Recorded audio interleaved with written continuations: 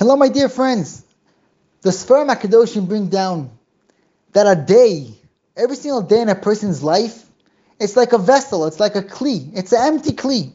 HaKadosh Baruch Hu gives us 365 kalim, vessels, and we have the bechira, what to fill up in those days.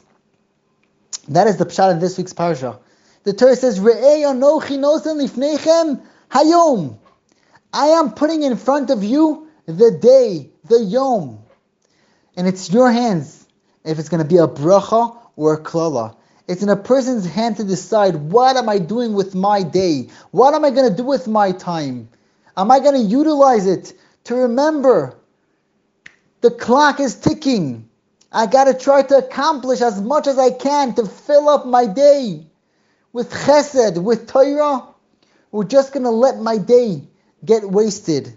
Am I going to make my day into hayoim bracha or chas v'shalom into hayoim kilala? That is in our hands.